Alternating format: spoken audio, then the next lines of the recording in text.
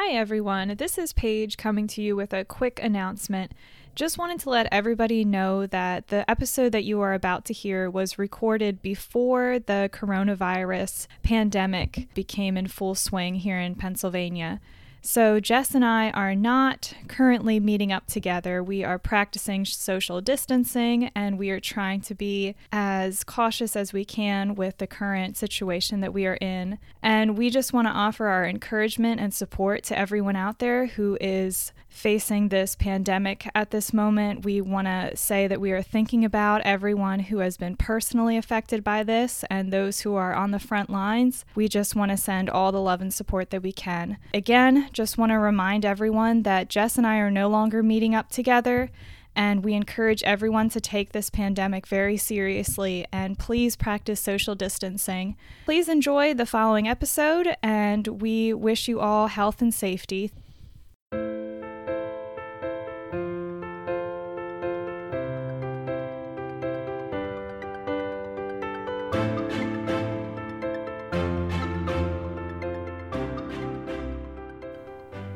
Hey everybody, welcome to Endeavor. My name is Paige. My name is Jess. And we are excited to be here today. With new mics. Yeah, can you hear me now? Can you hear me with better quality now? We hope so, because we were getting frustrated with our own voices. Yeah. So today I'm really excited about this topic. I have so many notes. And I'm sorry if you hear some rustling of paper because my notes are all over the place and I am just so excited. I'm going to be flipping them, flying all over the place. But before we get into all that, Jess, we need to talk about our challenge real quick. Yeah. Ooh, I don't like that tone of voice. I think you should go first. Okay. Oh no. So our challenge from last week was to do something spontaneously kind because we were talking about spontaneity. This was actually really hard. At least I feel like I do this naturally, but to take note of something was difficult, and to do it without planning was difficult. So I did this at the beginning of the week. And then I just kind of made an agreement with myself that if I would do this again, I would just continue to do it. So I'm confused. It'll make sense in a moment. So towards the beginning of the week, I went out to eat. Me and Jess went out together to eat. We had a good meal and it was great. We were getting ready to leave. And so I used to be a waitress. So I just have a heart for waitresses everywhere. And sometimes if I'm at a restaurant or something, I try to be extra nice to the waitress, or I'll just try to have some understanding with them. Like, I'm never that person who will send back my food. I want to make their lives as easy as possible. Mm-hmm. So at the end of our meal, I thought to myself, you know what? I'm just going to leave a big tip for this waitress. Just out of the blue, no reason. She did a great job, and I just wanted to give her a little extra special something. It wasn't much, but it was enough to be like more than the average person, I guess, would leave. And so I did that at the beginning of the week, and then I went out again. Can I interrupt you and say? Yeah, sure. I also gave her a bigger tip than usual, but it wasn't out of kindness. It was I didn't have smaller change. So that makes me feel like a jerk, but okay. Well, you don't have to. So she got a real big tip that night. Good for her. I love how we both didn't realize this. So yeah, throughout the week, I just gave a little extra for tip when I went out to eat, which was like twice, but it's good. Yeah. Well, I'm going to be honest, Paige, I kind of rebelled, and I don't really know that I can say that I completed this challenge successfully. What? How dare you? Jess! I got so frustrated because I would forget about the challenge and only think about it when I wasn't in a position to really do anything. Okay. So I would think, oh, I could do this.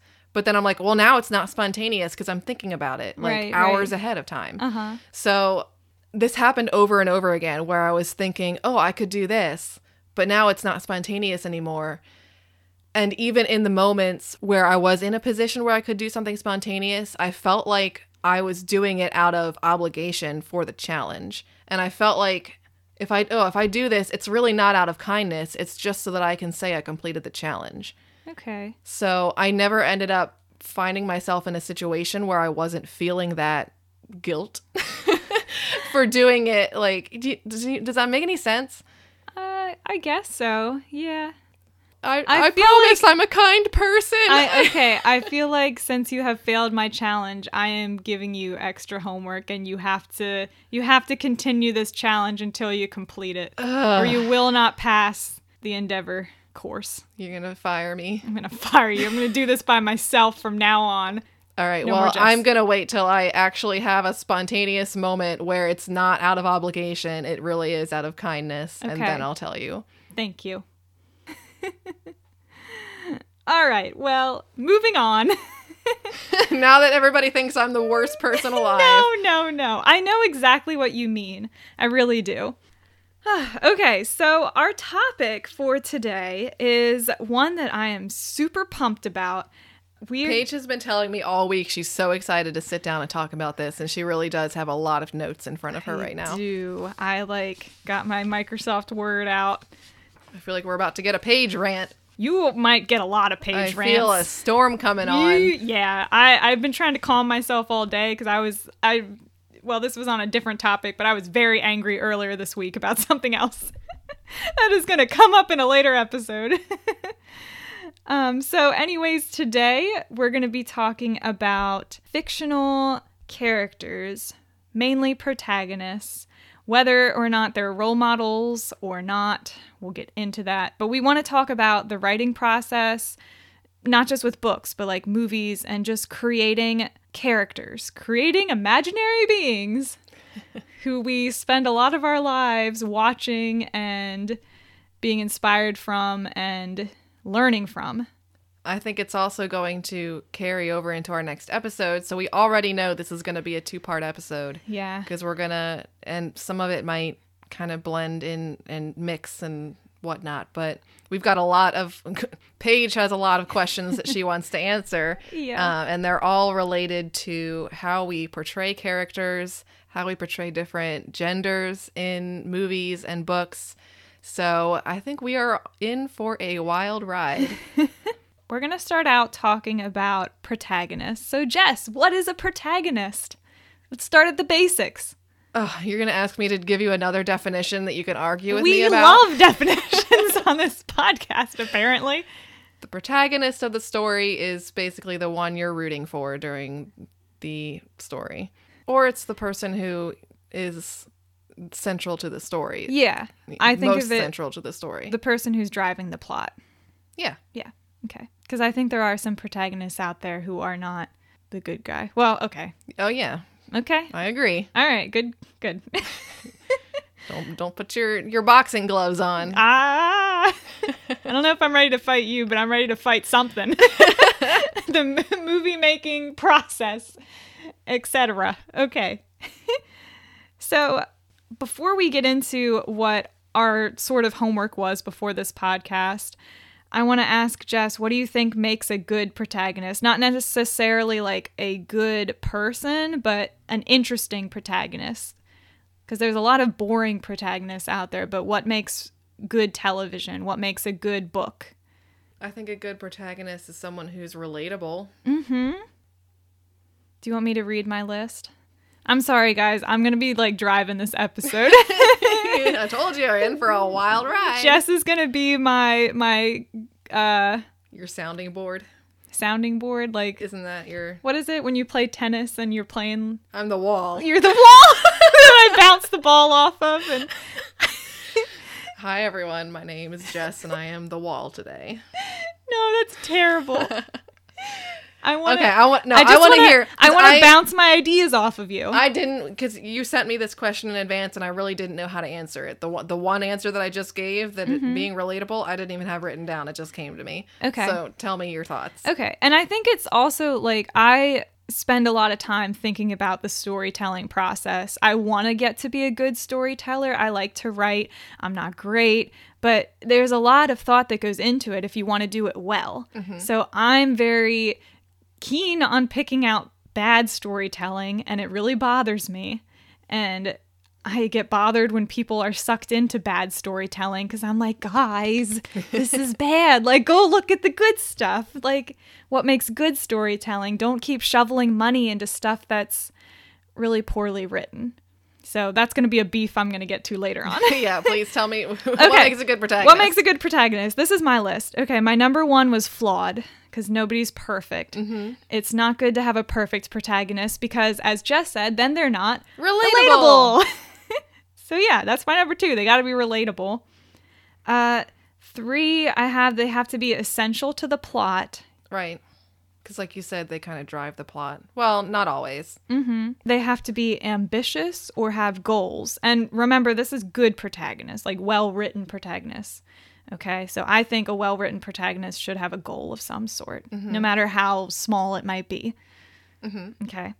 They, I think, should have internal conflict, something going on internally. Okay. Makes for an interesting protagonist, well-written. And this is very like opinion based from me. Like I said, there's people out there who shovel millions of dollars into movies that I don't think are good, but other people think are great. Marvel. Yes. Thank you. Thank you. Oh, should I take that out of the podcast? No, keep it. I'm ready to fight.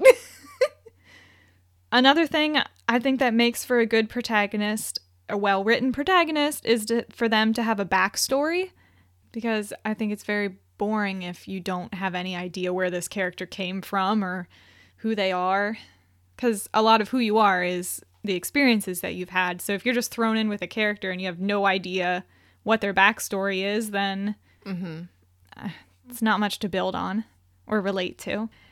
And then this one's kind of up for debate, but I think they need to have a social life, more or less. They need to interact with other characters. Do you agree with that? Like, if you have a story about one person that never talks to anyone or, like, is isolated, that doesn't make for a very interesting story. At least in my experience. I disagree. Really? Okay.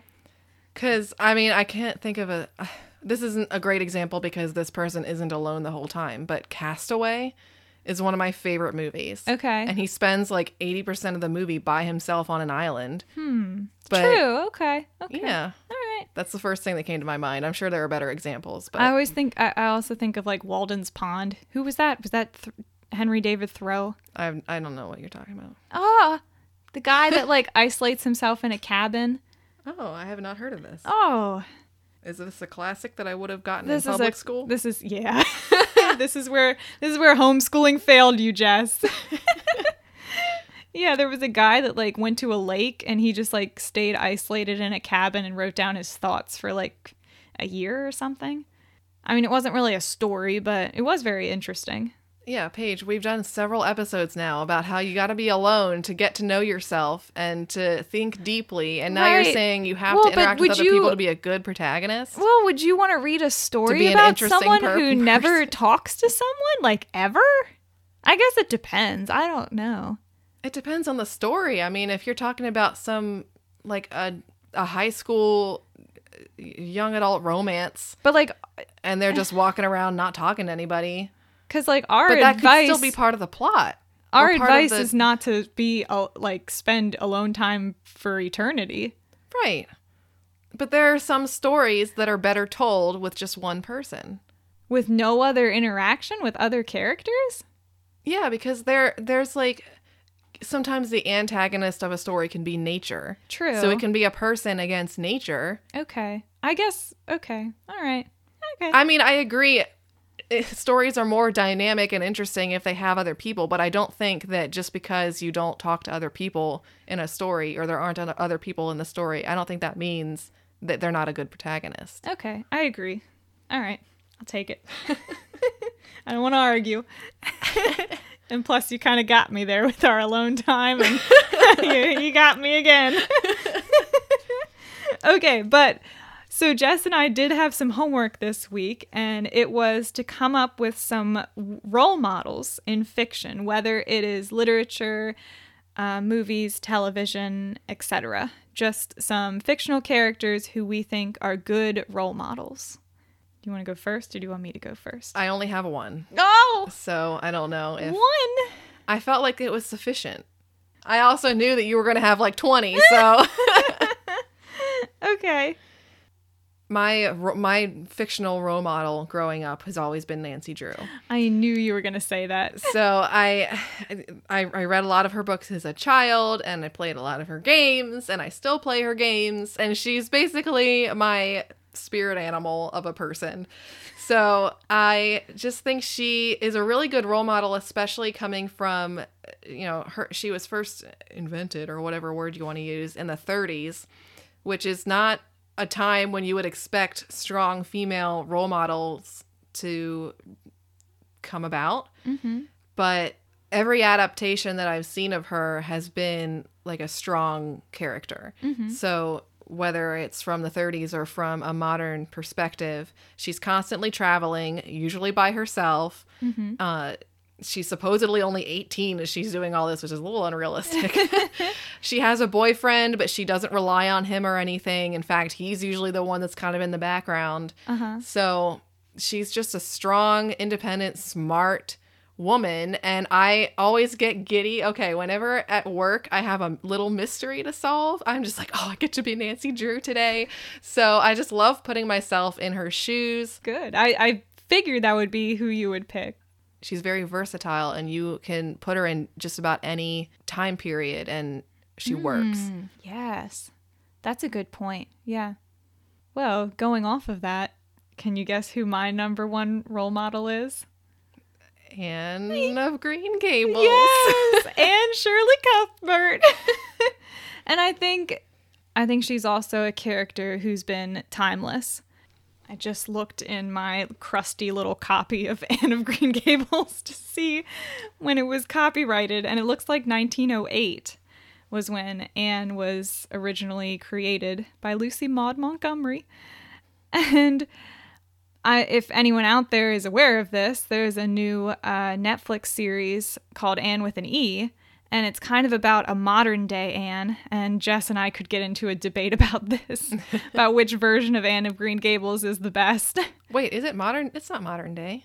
There's modern day issues. Modern day issues, but it still like takes place decades ago. Yeah, but I think her spirit, whether it was back in 1908 versus how they're portraying her in this new series, she has the same spirit. Mm-hmm.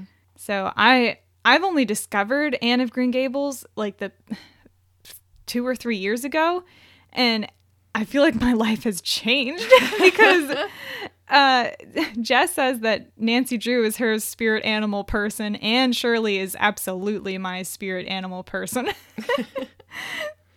I would agree. Even though Anne and I had different childhoods, I relate to the fact that she relied upon her imagination. I grew up an only child, and I had a wonderful childhood, but anyone who's an only child, I think, could understand this. When you're an only child, you learn to talk to yourself, and you're your own entertainment. So you just kind of create your own imaginary world, and you live in it. So when I saw Anne like on screen talking to herself and living in her imagination, I was like, oh my gosh, like that was me when I was a kid. That's what I would do. But what is it about Anne that you look up to? Because a role model means you're looking up to this person. Mm-hmm. I think it's her resiliency. Like she had a difficult childhood, and you can see it come out in like her fits of anger, and she has moments where she makes mistakes, but like one of her quotes is "Tomorrow's another day" without any mistakes in it. Mm-hmm. And I feel like she has so much self-awareness, and she knows who she is, and she doesn't apologize for it. Everyone in the story, especially at the beginning, thinks she's a little wacky, and she really doesn't apologize for it. She knows that she's a little out there. She has a huge imagination, and she owns it, and I love that. And it's not easy. She struggles with it, but she still doesn't back down from who she is. And I really like that. I guess I'll just list my other ones real fast since Jess just had Nancy Drew. I also you have more. You can give them to me. Maybe I failed in only bringing one. Oh. When I was thinking, because I don't read a whole lot, and I mean, there are TV shows and movies that I like, but I don't know that I can really pull people from them that I would say. See, I was thinking, who do I identify with more than I was thinking, who are my role models? Because I could list like Hermione from Harry Potter, but I feel like, and I know that's on your list, but I also think that's on a lot of girls' lists. So I wanted to that's why I didn't really bother to keep thinking about it. Okay. Well, this was actually a lot harder than I thought, like sitting down and thinking of good role models who people, especially young audiences, should look up to. I thought of Ella of Frell. Ella from Ella Enchanted. Okay. I think she's pretty great. I think she's a good role model, and I love her little arc that she has in her story. It's been a while since I saw that movie, but I feel like it was on TV like every month, so it was easy to come across it, and I got tired of it after a while. Yeah, it's on ABC Family like every other day. Yeah, exactly. Yeah, but I love that Ella begins her story with, she's cursed with always listening, like she has to obey whatever anyone tells her. And I think this is such a great message for young women, young girls. Like, she had no choice but to obey whatever anyone told her. And then by the end of her story, she learns to stand up for herself, and she breaks the curse by saying, you will no longer be obedient. And she has to stand up for taking charge of herself, I guess, not letting the world push her around. And then I have Hermione Granger. I'm going to talk about her later because she's one of my examples for something else. If anyone watches the OA, this is my little plug. The OA is great. Hashtag save the OA. Please, people. If you want to see some great storytelling, watch the OA. It's really great. I'm not going to go into it because I could spend a whole episode on that. But I think the OA is a great example of a good role model. And yes, the OA is a person. Yes. I also have Katara. If anyone watches Avatar, I tried to get Jess to watch it and she was not feeling it. But I think she's a good role model, a really well-developed character. I mean, she had 3 television seasons to develop herself, and I think she does a good job at showing leadership and how to collaborate with your friends. She, like, someone had to be like the leader and take charge, and a lot of times the others, were irritated with her and like made fun of her, but she was the responsible one. And I think that's a good message for kids. That's also almost always where the female characters fall into, the responsible one. It's true. It is what it is. It is what it is. Someone's got to do it. And then, this is not a woman, but I wanted to throw it in there. Bilbo Baggins. We never said it had to be women. No, we didn't, but all of them so far have been women. Yeah, I was hoping that you had a guy on I was just going to throw him in, because I relate to Bilbo, because I think we talked about this a couple episodes ago, that I have a sense for adventure, but I'm also a homebody. And I think Bilbo perfectly shows that. Yeah. Because he is such a homebody, but he is strung along on an adventure and he makes the most of it. And he becomes a hero, but then he's ready to go home. So I really relate to that. I relate to that too. Yeah. So I want to bring up the difference between having a flawed character versus a complex character versus a good role model versus a bad role model. Okay? I'm going to start this out, Jess, with giving you 3 characters. Okay? Is this a quiz? Well, it can be. I'll see where it goes. First character, Scarlett O'Hara. I'm reading that book right now, again. Are you? Okay. What book is that, Jess, in case people don't know? Gone with the Wind. Also a movie. Yep. And then second character, Bella Swan. From Twilight. Your face says it all. I think you know where I'm going with this. So Bella Swan is from Twilight. And then Hermione Granger. Harry Potter. Good job. You passed. So I bring up these 3 characters because they are each very different and in very distinct ways. Like I said, we're talking about flawed, complex, good role model, bad role models. Okay? So Scarlett O'Hara first. I would say she's a very flawed character, but I also think she's very complex. Do you agree with me? Mm-hmm. Okay.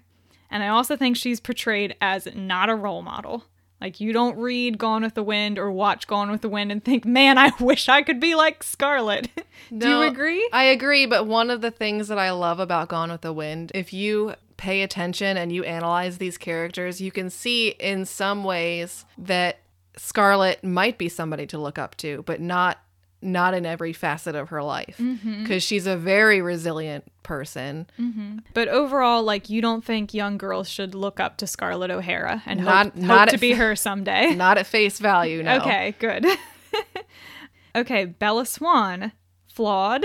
You're going to tell me she's not complex, but she's flawed. Yes. Yep. That's exactly where I'm going. She's flawed, but she's not complex. She's pretty basic. Yep. She wants to marry a vampire. She doesn't even want to marry the vampire. She just wants to live forever as a vampire with her vampire man. I'm sorry if we insult people out there with our movie opinions. You can argue with us via Instagram. I'm going to put it out there that I love to laugh at Twilight. Yes. It's a great movie to watch as a comedy. Yes. So Bella Swan I have as an example of someone who's flawed but not complicated, but she is portrayed as your ideal. So when you're reading Twilight, the author is portraying Bella as you want to be Bella. Right, you're supposed to look up to her. Exactly. And then I have Hermione Granger, who I think is a perfect example of someone who's flawed, complex, and she's a good role model. Mm-hmm. Yeah, so I just wanted to show those three characters and how they're different, and they each exemplify different ways to be flawed, complex, and good versus bad at being a role model. Mm-hmm. My question is, does your protagonist have to have all those three things? Like, if you want, depending on the story you want to tell, you might want somebody who's flawed and complex, but not a good role model. If Scarlett O'Hara was written as a good role model, then a lot of the great things about that story would have fallen apart. Right. Okay. I agree with you. I think, so Bella Swan's like my bad example because I think that failed this system. Mm-hmm. Scarlett O'Hara is flawed, complex, but she's not a good role model. And I think that's very important, that if you're going to be flawed and complex and make decisions that prove that you're setting a bad example, then the author should be sure to frame that as this is a bad role model. Exactly. But with Bella, that's such the opposite example because she's flawed, continues to make, in my opinion, very bad decisions. But as the audience, we are told, like, yeah, Bella, jump off that cliff. Yeah, go after Edward. You want to be a vampire? Ditch Jacob. Give your daughter to the werewolf. Like, and the dangerous thing is, like, I loved these books and movies as like a teenager, and back then I didn't think deeply about the decisions these people were making. I'm just thinking, wow, this is a great movie. I love this. So I don't know that I would have said as a teenager, Bella's a great role model, but I wasn't thinking Bella's a bad role model. I was just thinking, wow, I really love this story. But I think it's important, though, that we're teaching our kids that is who they want to be. Yeah. But this goes into the responsibility that an author has to their audience. And I think that the author of Twilight really failed their audience. Or, I mean, this is just my opinion because I want to be a writer someday. And I would never want to put out there into the world a book that would teach children to make those decisions, to rely on a man, to be involved in what is honestly an abusive relationship, to sell your soul to a man and leave your family forever, potentially, have a scary baby. That makes you drink bloody milkshakes? Like, I do not want to teach that to children. Yeah. And I feel like as an author, you have a responsibility to think about your audience and what you're putting out into the world. But again, that's just my opinion. I completely agree. Those are basically the notes that I had written down here. I think that bad role models in the protagonist position are not necessarily a bad thing, but the author has to somehow make it clear that this isn't somebody that you necessarily want to look up to. Right, like the Scarlett O'Hara example. Yeah. Which is another reason that I love Gone with the Wind, is because all of these characters are so flawed, and you can see it, and you can see how all of these moving pieces work together to create this complex story, and all of these different characters are bringing their own flaws to ultimately what happens to all of them. And I think that's a great example of people's flaws magnifying when they get like too close to each other. Do you know what I mean? Like, I think Scarlett and what's his name? Rhett Butler. Rhett! Can you tell we quote this all the time? So I feel like Scarlett and Rhett, they have such flaws that when they come in contact with each other, they both just like magnify each other's flaws. I feel like that's a realistic thing too, and it portrays like a bad relationship for the most part. I guess they have like one scene of happiness together. And it's all downhill from there. Falls apart again. Yeah. The kid falls off the pony and then it's down the drain. I don't want to go down this rabbit hole. And I know you haven't read the book. You've seen the movie, though. Do you think that they are good for each other? I just feel like they're so bad for each other that they're good for each other. Because who else would they be with? And if they're alone? I don't know. Because when Scarlett's by herself, like she holds her own. But I think Scarlett's the kind of person that needs to have praise and attention. Isn't like her first two husbands die. So it's like everyone she gets with meets their end. So I don't know. Are they good for each other? I wrestle with this every time I listen to or watch or read this story. I'm listening to the audiobook is why I say listen to. I think that they can hold their own when they're with each other. So when Scarlett's with other men, she just bulldozes them. But when she's with Rhett, she really can't do that. And Rhett can pretty much get whatever he wants from all these other women. But with Scarlett, I think, again, I don't want this to turn into a analysis of Gone with the Wind, but I think that Rhett's like not a good person. But you can tell that as much as he doesn't want to admit it, he does love Scarlett. Right. I just love that there are all these, you can see that like he loves her. I don't really know if you can say she loves him. You can see that he loves her, but that's not really a good thing. Right. It's not good for him.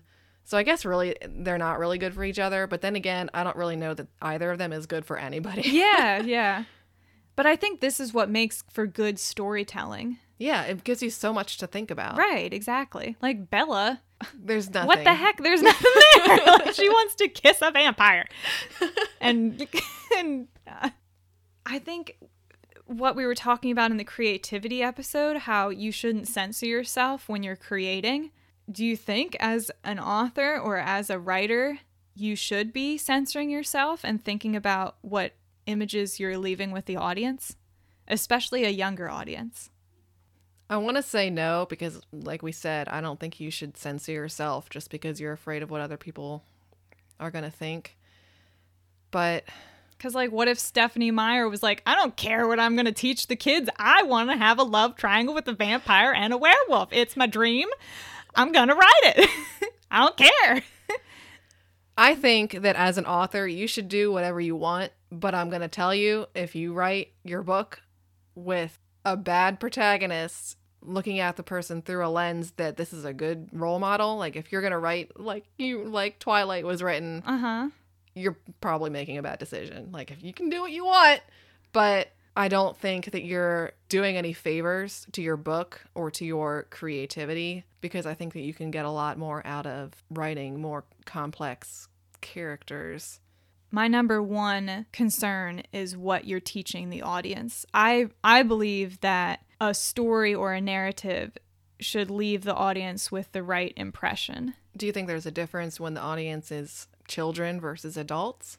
I do, because I think adults can understand having a flawed and complex character who is a bad role model. I think they can, like, an adult can look at Scarlett and say, yeah, she's she's a bad role model, but she's interesting. I might be putting myself in a bad position here because I have not read this book or seen this movie, but I've heard that 50 Shades of Grey, the protagonist, the girl in that book, which, by the way, apparently 50 Shades of Grey was fan fiction for Twilight. So I have heard that rumor. If 50 Shades of Grey grew from Twilight, this is going to be a train wreck. But I've heard that she's also not a good role model, and this is a book that's for adults. At least I hope young people are not reading this book. I don't want to think about that. So do you think it's worse? I mean, I'm sure it is. I think it is worse when it's children or young people. Oh, yeah. So are you saying you think that authors particularly just need to be sensitive to how they're writing for children? I think authors who are writing for children or teens, I think, need to be especially careful, because I think adults can determine that this is a flawed character. This is someone who is not someone I should look up to, but they are still interesting to read about. At least you would hope so. You would hope so, right. Even like 50 Shades of Grey. Like, I haven't read or watched that either, but I don't know if they make her an idyllic character. I feel like they probably do. I think they do, based on like just commentary that I've read about. But I think as an adult, so this is interesting because Twilight is aimed at teens. 50 Shades of Grey is aimed at, I think, adults. So I think an adult can read 50 Shades of Grey and separate themselves from that story. They can just read it and digest it and maybe think to themselves, "Oh, I wish I could be that girl with that, spicy man." I think it's harder for teens to separate themselves from a story and look at it with an outsider's perspective. Mm-hmm. I think if you're a teen reading Twilight, you want to be Bella.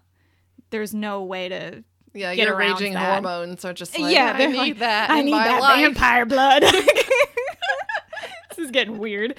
So I think authors writing for children have more responsibility. I would just hope that authors writing for adults would frame their stories then to present that person as a bad role model. But I don't think that always happens. But at least the adults can separate themselves from the story. Does that make sense? Yeah. And I think writing your protagonist from a perspective that makes it clear that they're not the greatest role model, I think that is just better writing.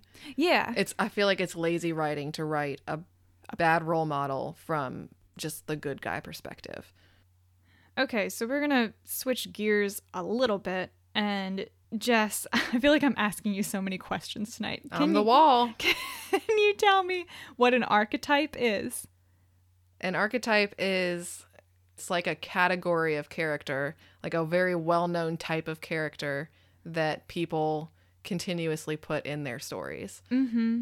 I picture it as like a giant filing cabinet, and each of the drawers has like an archetype title on it, which I'll go into later. And then you can open the file and be like, oh, Rey from Star Wars, Katniss Everdeen, and they're all in that one file. Yeah. Yeah. So I think that archetypes exactly it's categorizations of different personality types or characteristics. And I think this is something that can get really dangerous with your writing, because I think it's easy to start writing archetypes instead of writing real people. I know for me, when I was writing a story once, I was trying to think of what I wanted the woman lead to be like. And I was just like, I want her to be just like Hermione. And I was like, well, that's a terrible idea. Because you can't write characters off of characters. That's so lazy. I think it's really tough to escape archetypes because they're so ingrained in our culture. Yeah, it's so true. Even the Myers-Briggs, I feel like archetypes us in a way. Do you agree with that?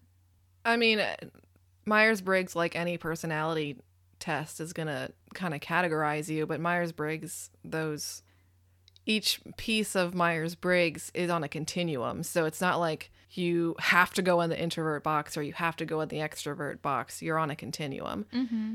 So it's a little bit harder to put people in boxes that way, I guess. But mm-hmm. But I agree. But there is something really satisfying about being categorized. I go both ways though, because sometimes I get really angry when someone tries to categorize me. And then other times I'm just like, oh, I'm an INFP. That's so nice to know. That's what I am. Or I'm a Gryffindor. Or you're a Hufflepuff. Like, it's just like, that's where I belong. Yeah, you have a sense of belonging. You have a sense of identity. Yeah. When I was looking up archetypes a little bit, I kept coming across like ancient Greece or ancient Rome. Like the original playwrights, they came up with these archetypes. Yeah. And so these are like ancient ideas of who people are. And it's just like fascinating that way back then we were categorizing people. And you're right. It's so ingrained in us that, you know, if you're creating a story and you have to imagine someone from scratch, you're going to look at these categories and be like, oh, all right, well, this person is this. And you can just build off of that. Yeah. And sometimes when I feel like people are trying to get out of those archetypes, it's obvious. Mm-hmm. Like, it's too obvious. It's like, oh, you clearly wrote them this way because you didn't want to fall under this category. Yeah. So there's some videos on YouTube that I was watching. The name of the person that puts up these videos is Overly Sarcastic Productions, Trope Talks. One of them they were talking about was archetypes. And they were talking, their metaphor for this was so interesting because they were talking about if you wanted to learn to draw, something you could do is buy one of those like learn to draw books and it would show you step by step how to draw something. Or if you look up online how to draw a daisy, you can look at someone else's painting of a daisy and you can paint that daisy, right? Mm-hmm. But usually how I draw when I draw. But the real way, if you want to develop your own style, is you have to go out and you have to find a real daisy and paint that actual living daisy. And it was talking about how in writing, people a lot of times will look at these archetypes or will look at other stories just like I was doing. Like, I want to write someone like Hermione. Instead of going out and looking at people in real life and taking from that. Instead, we're looking at imaginary people that someone else created and we're going off of that. Mm-hmm. I just thought that was such a great metaphor, the artist's perspective, painting a picture of a daisy versus painting an actual daisy. Mm-hmm. So, Paige, I feel like we haven't quite gotten on your rage train yet, and I think that's going to end up happening on part 2 of this episode because the rest of the questions and topics that we have to talk about have a lot to do with how women are portrayed in movies and television and in Hollywood. Mm-hmm. So, I think we're going to have to save that for next episode, but... yeah. If you're interested in hearing Paige rage, Paige rage. # Paige rage is on its way. I feel like I have been pretty tame this episode, but yeah, I've got a lot more notes, guys, and I've got some beef. So because this is a 2-part episode and we are literally going to be recording part 2 in several minutes, we want to give you a challenge though for this week. So our challenge to you is to look at the stories that you grew up with, look at the TV shows that you enjoy, or the movies that you go to the movie theaters to see. How are these protagonists? Are they good role models? Are they bad role models? Are they well written? Are they poorly written? What do you consider a good protagonist? So maybe make a list of protagonists that you look up to or you think are well written, and send it to us on our Instagram or through email. You can find us at Endeavor Podcast on Instagram, or you can email us at endeavorpodcast@gmail.com. And I'm really sorry if I insulted any Twilight fans out there. Or 50 Shades of Grey. If you want to write to us and say how Bella Swan is a beautifully crafted, well thought out character, we are willing to listen. Yep. Make that argument. I'd love to hear it. Red! My curtain's red. Red, I can't eat this turnip red. All right. Good night, Scarlett.